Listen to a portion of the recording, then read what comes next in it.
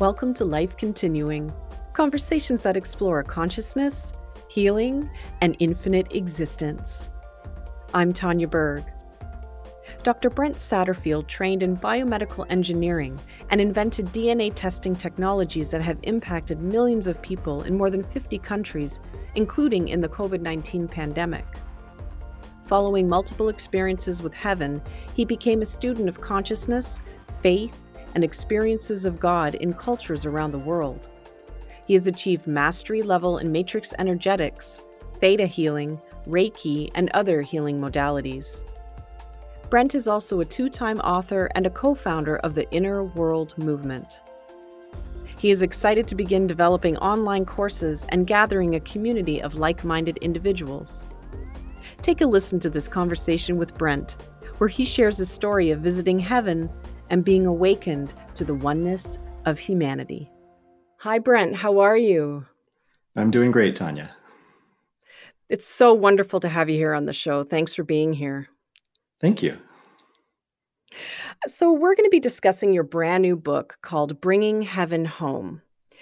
Now, this is a unique story that's essentially about understanding consciousness following one path, but then discovering from your own direct experience the many paths to God, or what we can also call Source, and has other various names.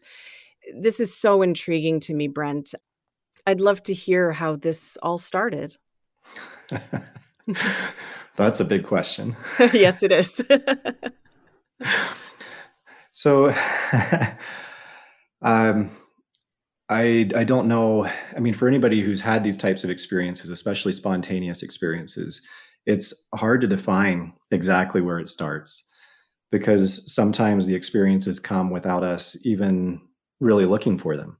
In my case, I mean, way back in high school, I was suicidal. Had a lot of difficulties going on, and so at a certain point, when I was about 18, I had my first experience with the divine, and just felt an amazing feeling that it convinced me that there was more to the world than what I had grown up learning, and so it moved me into a state where I spent much of the rest of my life seeking very diligently, trying to understand spiritual truth. I ended up associating with a conservative Christian mindset for quite some time.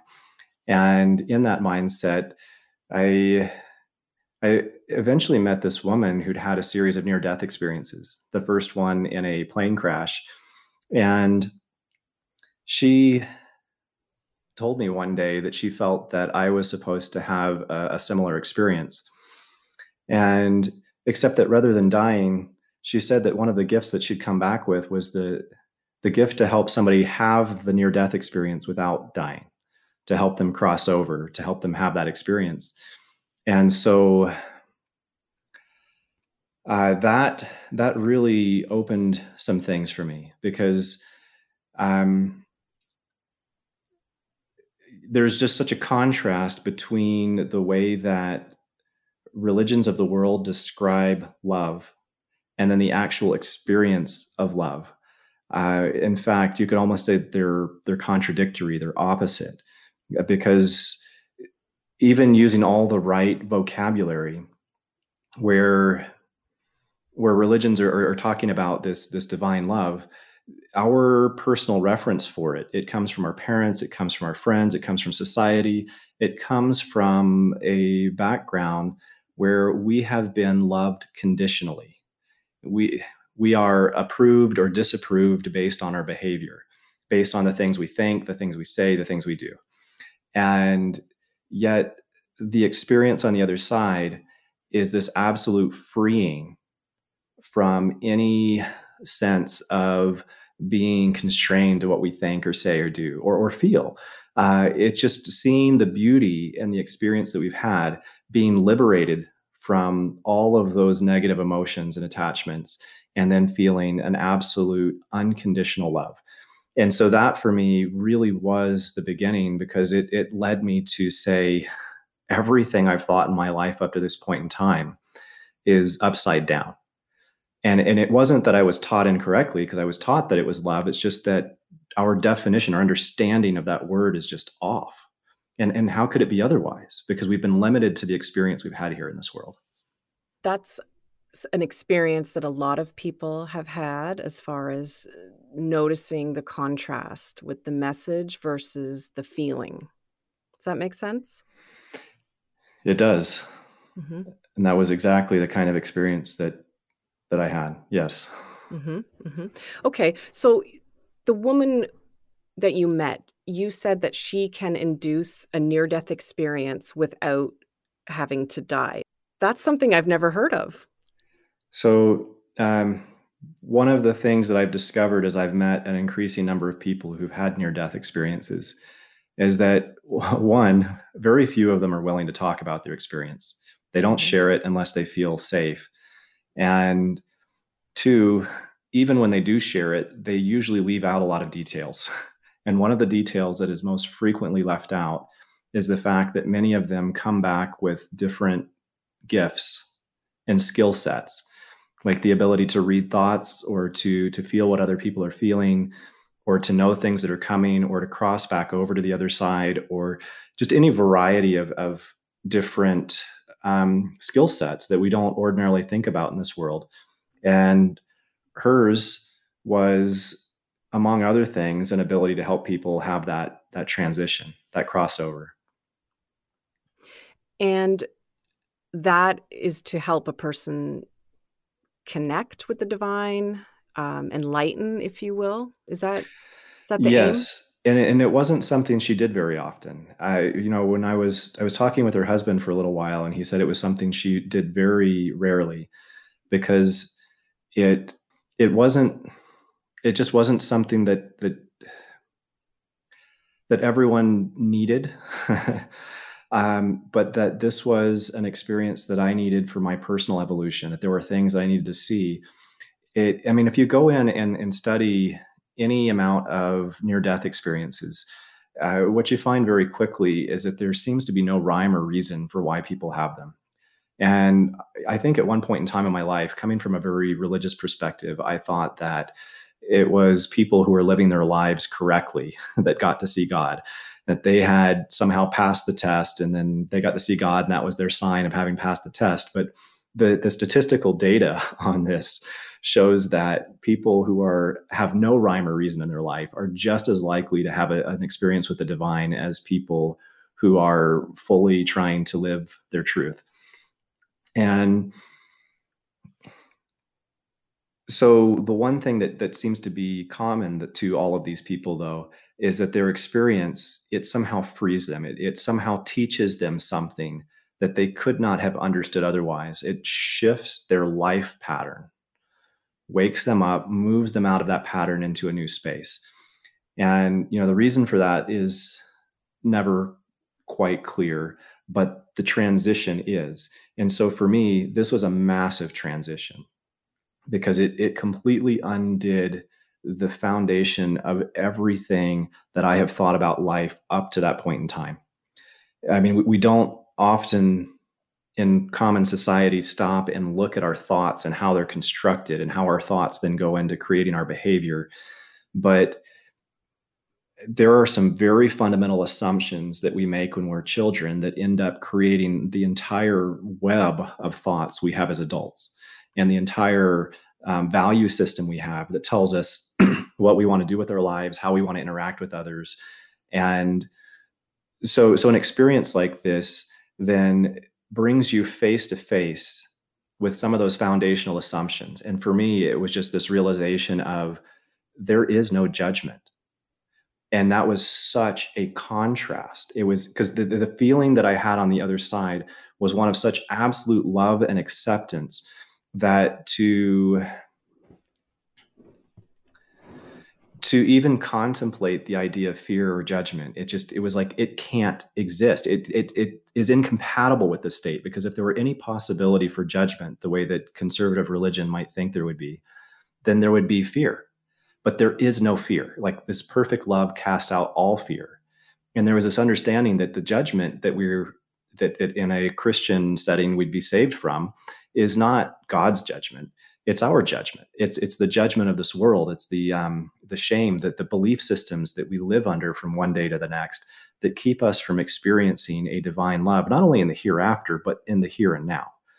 And so this very quickly shifted for me from not only just seeing that I built my whole life on this idea that I needed to have acceptance, whether it was from my own dad or from the world around me or from God, to seeing that this idea, this need for acceptance, this need to be loved, was in fact preventing me from being able to feel that love in the present moment. It was just an understanding that that not only is heaven free from any of that kind of judgment, but that we can feel that in the here and now in this world. That's a really powerful statement and understanding that you've come to from your experience. Now, with your experience, you said you started from a Christian background and having more or less a very linear understanding of how things should be in the world and how the world works and et cetera. So then, what was that shift from that thinking to a more broader perspective? It didn't happen in the first experience. I had a series of experiences, Mhm. and the first one was facilitated. The second one was spontaneous, where I felt this rush of energy throughout my being. And it was actually kind of fun for a little while until it moved into my heart and it felt like I was having a heart attack. And that was the point where I shifted. I'm like, oh wait, maybe going numb all over and maybe this isn't a good thing. But So I had a series of experiences, and the first one, I mean, the first couple, I interacted with Jesus in a way that almost made me think, okay, my Christian beliefs, I am right. This Mhm. is the way. And even though there were contradictions, they weren't huge. I mean, there were contradictions with the culture itself. Um, like I was saying with the definition of love, just understanding that yes, they're talking about love, but the love they're talking about is the wrong kind of love. It's not the actual love that you feel there, and that messes up the whole way of thinking. But as time went on, my experiences were expanded to where I started to feel into other heavens. It was like I was introduced to this idea that there's not just one heaven. And this is a hard thing because if you read people's near death experiences, when they have one, they come back having seen God or experienced God or the divine or whatever it was they experienced. And in that space, there is this feeling that they're expressing of I've seen it all. And if my experience is different from this other person that saw things, it's only because I went deeper or I had a more intelligent conversation but there's always some rationalization to say the way I saw it was right. And the way that the other people saw it maybe was a little not as pure, not as understood as well. And but for me, having multiple experiences, I couldn't do that. I couldn't say, well, that guy is, he's deceived. That guy's wrong. Because it was me having all these experiences. And all of a sudden, I'm realizing that the experience of the divine and the experience of everything isn't everything, that you can experience everything in multiple directions. Almost like heaven is it's a lot like the earth where you can move all over the earth and have different experiences. You're going to have a very different experience of the ecosystem in Africa than you are in the Americas. And your choice to live in the Africa versus the Americas, it's not a moral choice. It's just like, what kind of ecosystem do you want to live in? What kind of people do you want to associate with? What kind of experience do you want to have? And in that heavenly state, it just seemed like there were all of these different directions that we can expand into, each direction that has the potential for infinite expansion. It's just a question of what flavor do you want to experience? Because it was more than the idea that there are many paths leading to one heaven or to one God. It's like, yes, there are many paths leading to one God, but each one of those paths leads to a very unique experience of that God. And but I think it was in India. This is in the fourth experience I recorded in my book, that there was a huge shifting of the way that I was seeing things and feeling things. because at that point I had an experience of the Hindu heavens, and the feeling was so different from what I had experienced with Jesus, not in a bad way. Like it was not bad at all. I mean, it's like saying, okay, well, I had vanilla ice cream and then I had chocolate ice cream, and this experience is so fundamentally different, yet beautiful and joyful. And for me, coming from an idea of there's one heaven, and maybe there's many different ways to that one heaven, but then getting there and saying, wait, no, that's not what it is. There is this other flavor, and it is just as beautiful as what I had with Jesus. And in my mind, almost asking myself, is that wrong? Am I being unfaithful somehow? And before I could really even dive into those thoughts, the I heard a voice that said, I am the light that is in all things and through all things. And that means the light that is in all religions and through all heavens. And there was an understanding that there is one God who is experienced in many different ways. And those different ways of being experienced, it leads to different feelings, different experience, different understandings. Not that there's one over another in a moralistic way, but that based off of the joy of our heart, we may prefer one flavor over another, but that we didn't have to limit ourselves to just one. There was an understanding that the heavens have the potential to integrate themselves, that God's light being in them all gives us the potential to experience as many of them as bring us joy. And so it's like going into an ice cream store when you're little and being told you can have one scoop. And then as an adult, realizing I don't have to limit myself to one scoop anymore. If I want to go in and have three or four or 10 or 20 or, eat until I'm sick, I can do that. And so in that heavenly experience, that we have the capacity to integrate these different flavors of heaven, and that more than just joy there, that there is an actual importance in us being able to get to the point here in this world where we can see past each other's limitations or perceived limitations and start listening to those from other cultures, other ways of experiencing with a sincere heart, not listening to validate our own point of view, but listening to understand what we have not yet seen, what we've not yet understood. So that capacity to integrate the flavors of heaven, if you would, it's important not just in heaven in a space where you have this infinite freedom to experience everything, but even as far as we understand things in this world, the capacity to come face to face, to truly listen to each other, to listen to another person, not just to validate our own point of view, but to hear them as they really are. This is It's an important thing for our individual evolution, and it's also an important thing for our global evolution. And that was one of the things that I saw during my second experience, was that there is a specific path that this earth undergoes to transition into a higher state. And by specific path, I don't mean that there are certain things set in stone that they have to happen physically. But I mean, it's like the same thing as saying that there is one path to heaven, and yet we understand that there are many different cultures that are approaching and having experiences with the divine. So how can there be one path to heaven? Well, that one path has to do with us letting go of what we think we know in order to receive something more, in order to open to possibilities that we've not heard or seen yet. And my understanding was such that there have been truths or perspectives that have been placed in each culture, and that the path to unraveling the knot of consciousness that prevents us from experiencing the divine in the flesh requires an integration of all of these different paths.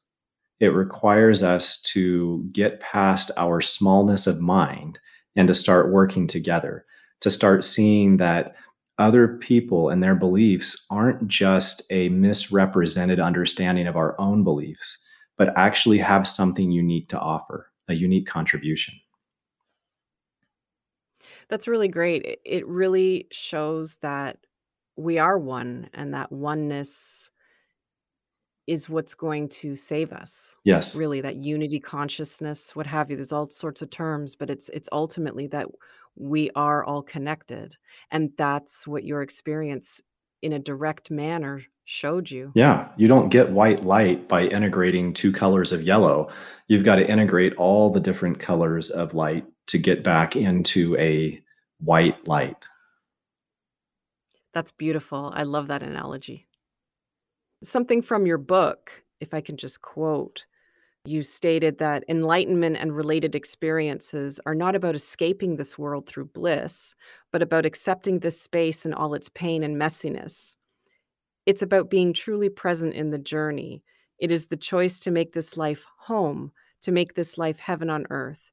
Heaven is found through acceptance of what is, not through painfully or fearfully trying to force change on the divine wisdom we have yet to recognize. Very powerful. Thank you. And then actually, you were talking about you had a car analogy. I don't quite recall all the details, but you did an analogy for, again, another quote is, "Our greatest growth is in the reintegration of truths that were never meant to be separated to begin with." Right. Very much like the light analogy we just used. The car analogy has that same concept where, and again, instead of looking at other religions and other paths that are outside of our own and saying those are just a distorted view of what I'm doing, it's to say, what if they're not distorted at all? What if they actually have something unique to contribute, kind of like the pieces of a car? And for me, as I've experienced some of the spiritual power behind some of these different religious and spiritual paths, I've seen that they each have a different function in my life. And Hinduism, for example, the state of causeless bliss that individuals sometimes enter into in meditation, that state is beautiful. And it felt to me a lot like the gas pedal in the car, because when you are feeling that level of divine joy, it makes it so much easier to do pretty much anything in this life.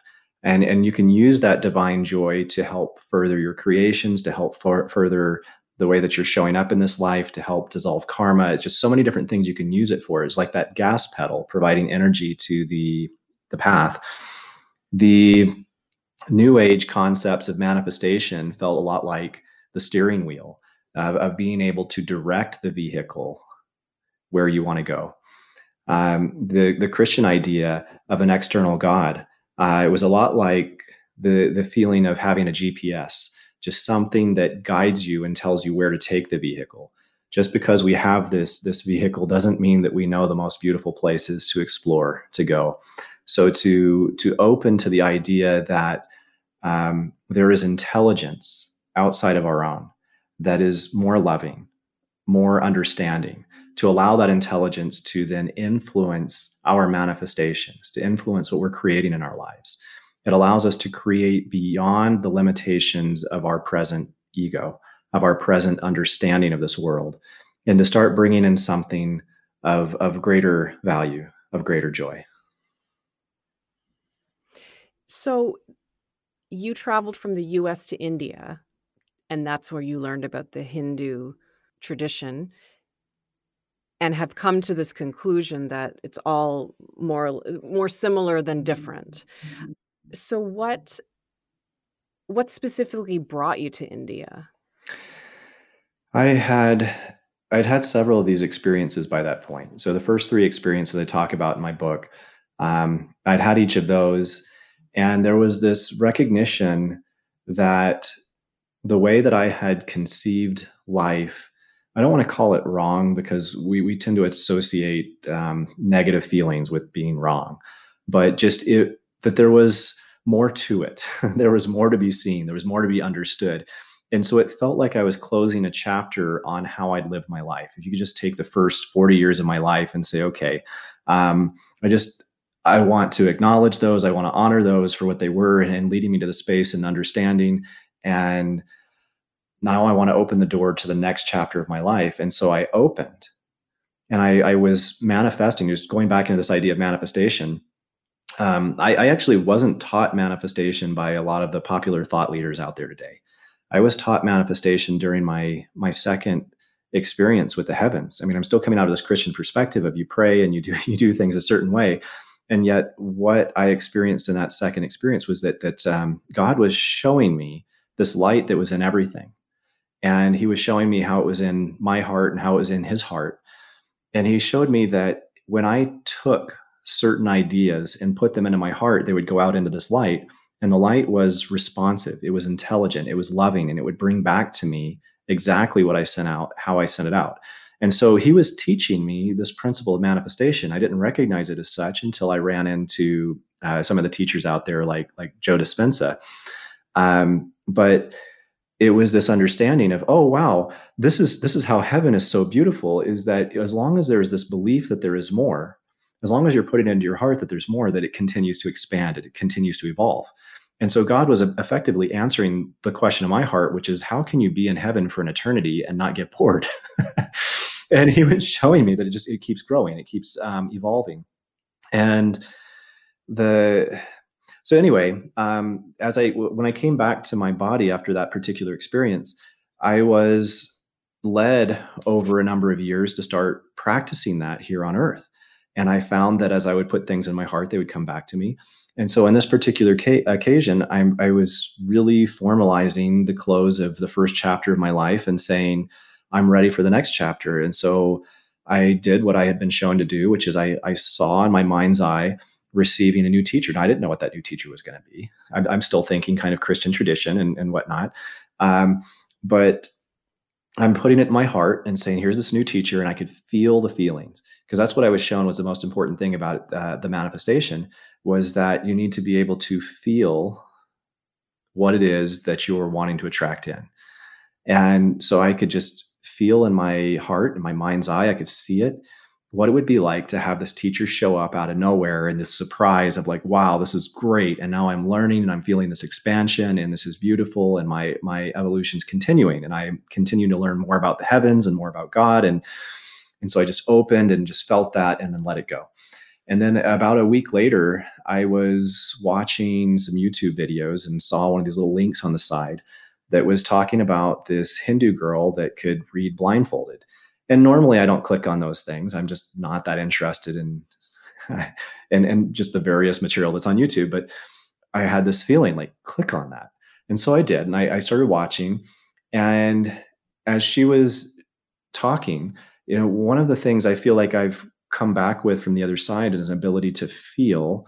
And I think there's a lot of people in this world that didn't even have to have an experience on the other side to have this. It's just empathy, right? This capacity to feel into what somebody's saying, to feel into their state of being, to feel their emotion. It's just that I had become newly aware of it. I was expanding into it. And so I'm feeling in her space and going, wow, she's telling the truth. She's really having this experience, and this is really neat. And while I was watching this, I heard a voice say to me, find out who taught her to do that and go there. And so I start doing some research and found this ashram in Bidadi, India, where she had learned this particular skill. And as of that moment, they were having a retreat for visitors wanting to learn those same skills that was just a month out. And so I thought, wow, this is amazing.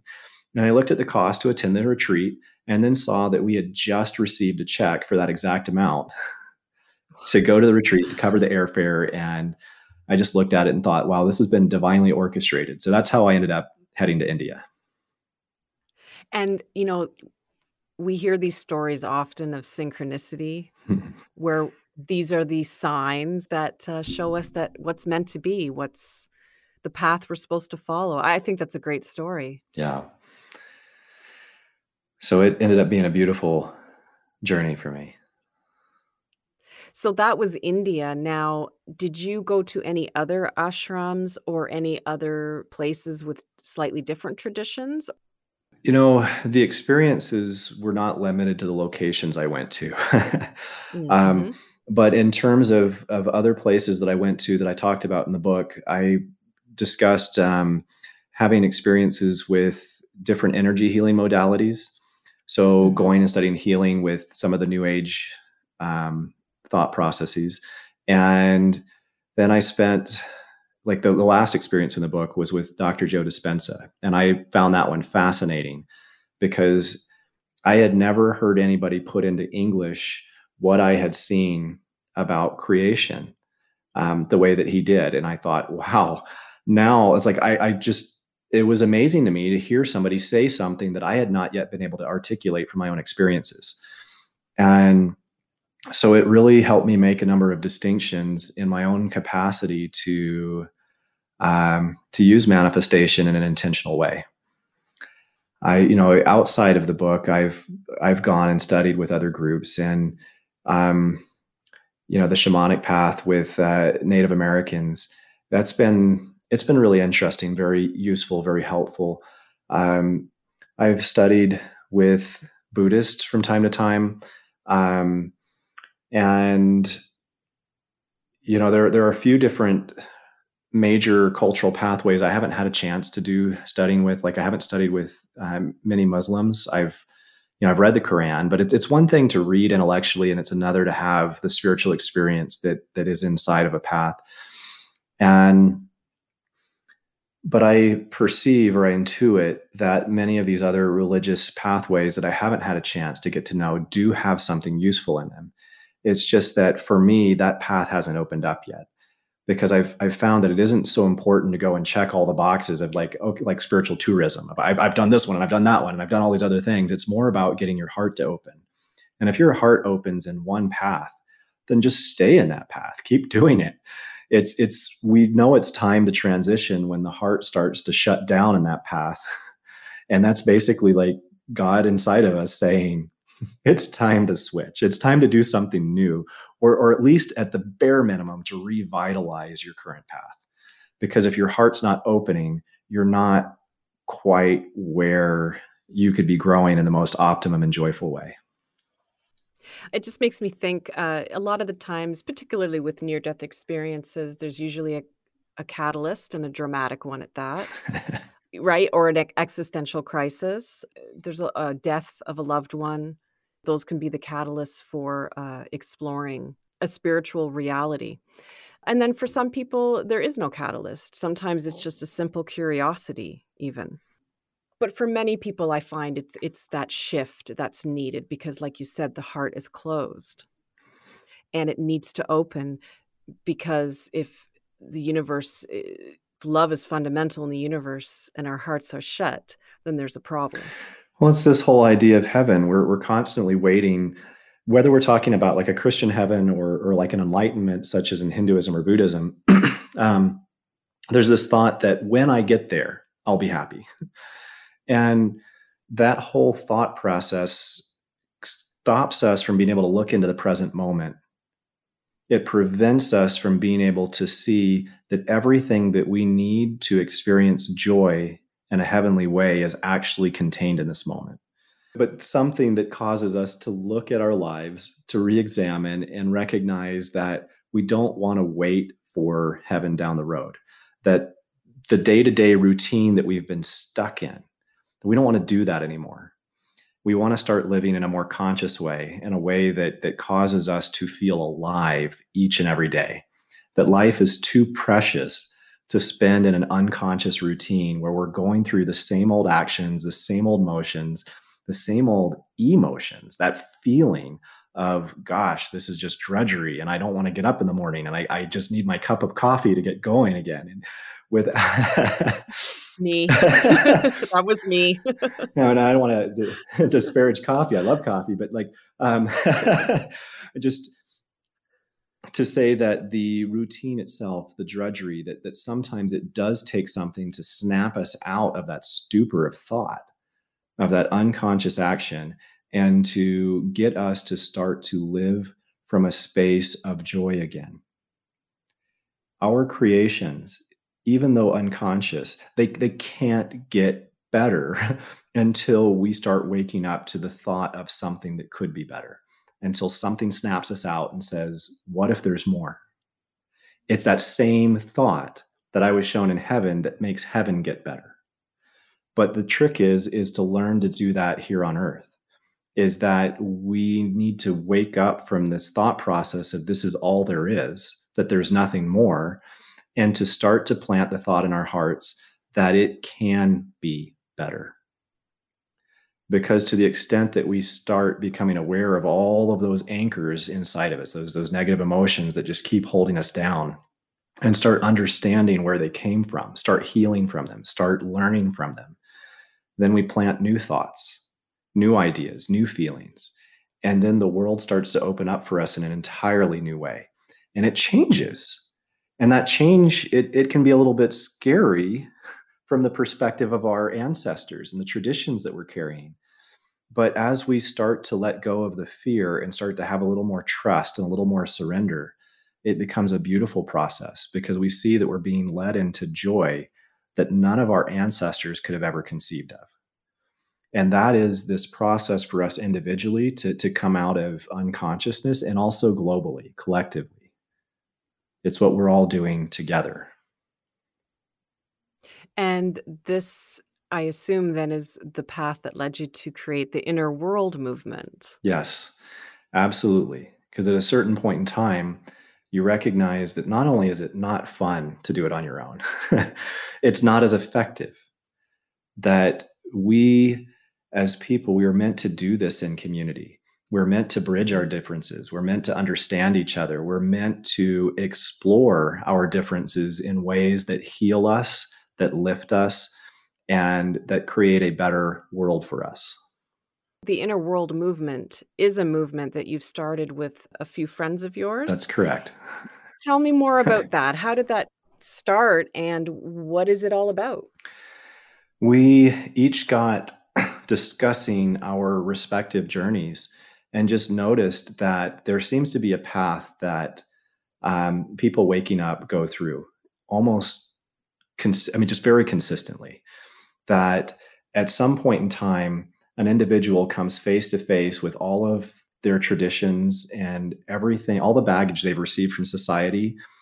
And there is a moment of feeling incredibly alone, of walking this path as if no one around you understands you or gets you, or and a need to honor that internal truth. But having done that, that there was a point where associating with others became a really wonderful and beautiful thing. That you no longer wanted to keep your story silent. You no longer wanted to live your truth in private in a closet. You wanted to be able to be abundantly open with all that was going on in your heart. You no longer wanted to live in a state of fear or judgment or shame. You wanted to be able to learn from all of your experiences, all experiences valuable. And so as we were having these conversations, something happened for me is because I've been sitting with these experiences I've had over the years for quite some time. I wrote the first version of this book back like 4 years ago. I was just sitting on it because it didn't feel done. It felt like there was something missing, like the conclusion was missing.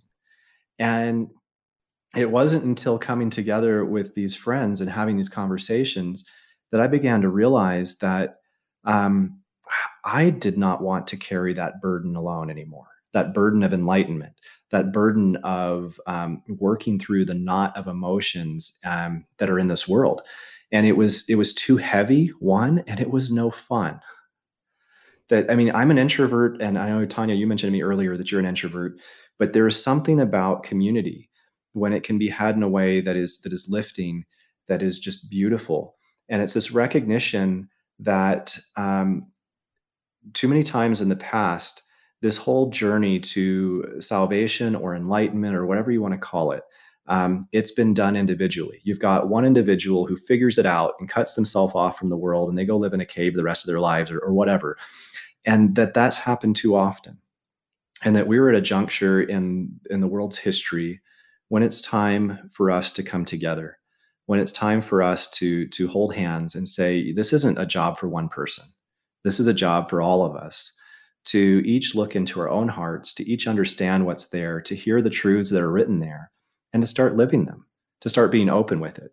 And so we decided to create a community of people where that can happen. And I don't want it to sound like this is the only community that's out there. I'm aware that there are many different communities that are being set up and different groups that are working on related concepts.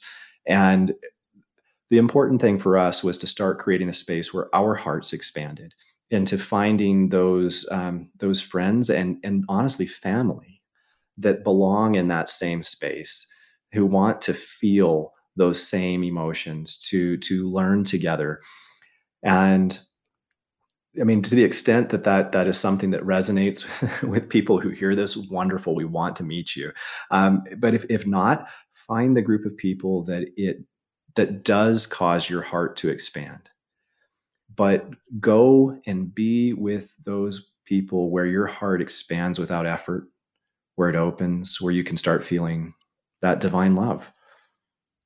And I personally believe that this is not only a beautiful thing for our joy, our individual joy, but that it has a powerful, profound effect on the events that are taking place in the world around us. So you say we. So who's part of the team that you're speaking about? So at this point, we've got Dana Parker, Natalia Yates, and Hannah Faust. And these three are friends of mine. I've known them for quite some time, but it's that moment of bravery or courage when you come out and you start telling people around you, and you're thinking, gosh, there's going to be this judgment or they're not going to understand. And you start speaking from the heart, and then you realize they're going through the exact same thing. And they have been wanting just as badly as you to have these deep conversations and to be able to talk in a space that um,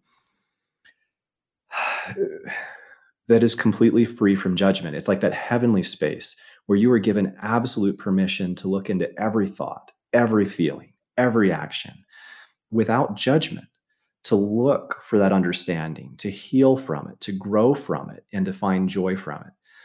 And so that's really what we're talking about here, is trying to take that heavenly feeling on the other side and bring it home.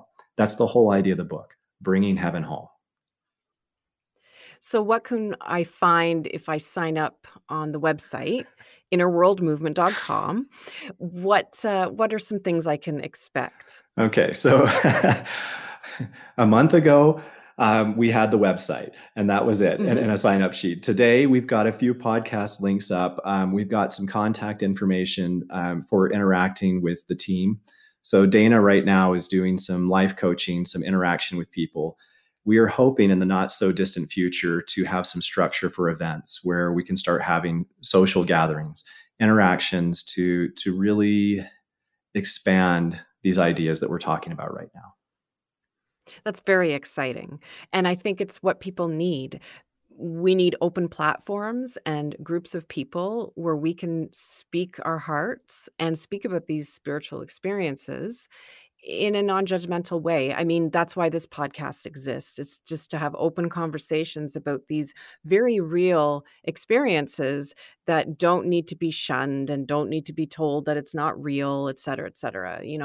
We need openness, and that's what Inner World Movement is providing. I think that's wonderful. That's the exact idea. And on a personal note, I mean, you're talking about you providing this podcast in a space to talk in a non-judgmental setting. I have to say that as an introvert, the idea of publishing my experiences was like the most terrifying thing that I could think of, just to go out and to be so open with very private, very sacred to me experiences. And then to take that a step further and not just put it on put it on Amazon and forget about it, but to show up on a podcast. Um, Again, just this terrifying thought, but it has been so incredibly healing to sit with very respectful hosts such as yourself and to talk through these experiences, to express them openly, to be able to live what's on my inside on my outside as well. It has been so healing. And I hope that those who are listening to your podcast find the courage to hear what's truly in their hearts and to live that, whatever that looks like, that they are able to step out into the light of day to live as their authentic selves. Definitely, because, the time is now. I mean, this is sort of the final frontier, is following and understanding that path of consciousness, in every form that it presents itself. Because the interesting thing is that For example, people talk about cultural experiences with an NDE. So everybody from a different culture will have a slightly different experience and visions and understandings when it comes to their near death experiences. Doesn't mean that the next person is going to have the same one. It is filtered through our beliefs. Nothing wrong. It just, that's how it is. However, it doesn't by any stretch mean that these experiences aren't enlightening and shifting and necessary on an individual level, but then on a global level. Absolutely. Now, you have another book, though, that precedes Bringing Heaven Home. Can you talk a little bit about that? Sure. So I also wrote Faith to Produce Miracles, and I wrote that right after my third experience, or shortly after my third experience. And the thought process was that I had learned so many things that helped me evolve from a narrow perspective on Christianity to a much broader perspective on spirituality. And I wanted to write those things, to memorialize them in a book form, almost like a workbook for somebody who is coming out of a conservative background. And this book in particular, there's a lot of Christian references, there's a lot of biblical references and other types of discussion, but it's to kind of help go from the space of I don't feel permission to feel love into, okay, I'm understanding what in my background has been restricting me, and which parts of that are consistent with God's love and what part are inconsistent, helping somebody step out and experiencing more of the divine in this moment.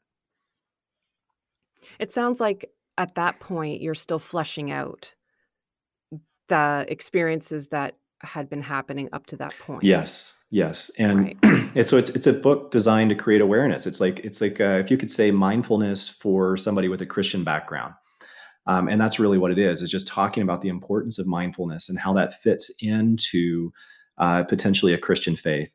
And so Faith to Produce Miracles. It's not going to be for all of your listeners, but there may be some who really feel like, wow, that's it's a tool set that would help them with the background that they're in. Very good. Very helpful. Now, and can we find both of these books on Amazon, you said? They're both Amazon.com? They're both on Amazon, paperback and Kindle format. Here in the next few weeks, we hope to have an Audible version of Bringing Heaven Home. Excellent. I know a lot of people love those audiobooks, myself included. That's wonderful. And also, you have an Instagram account at Inner World Movement. Okay, Brent, thank you so much for spending this time with me. We've covered a lot, and your experience is just, like I said, I mean, when I was reading the book, it just had quite an effect on me. And I was really grateful to have the different perspectives that you provided from a religious tradition as well, which is something that wasn't too familiar for me, but I learned a lot from it. And I loved the transition as well from expanded consciousness with what you experienced. So thank you for the book, and I hope to see a lot of growth with your project.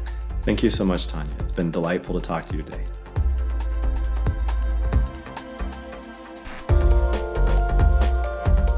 Thanks for listening to Life Continuing. A special thanks to Dr. Brent Satterfield. For more on Brent and to purchase his books, please visit innerworldmovement.com. The advisor to the show is Amanda Capito. The music for this podcast was composed by Richard Farron. I'm your host, Tanya Berg. Be sure to subscribe or follow the show wherever you listen to your podcasts, and follow on Instagram at Life Continuing Podcast. And make sure to join me next time to continue this conversation about life continuing.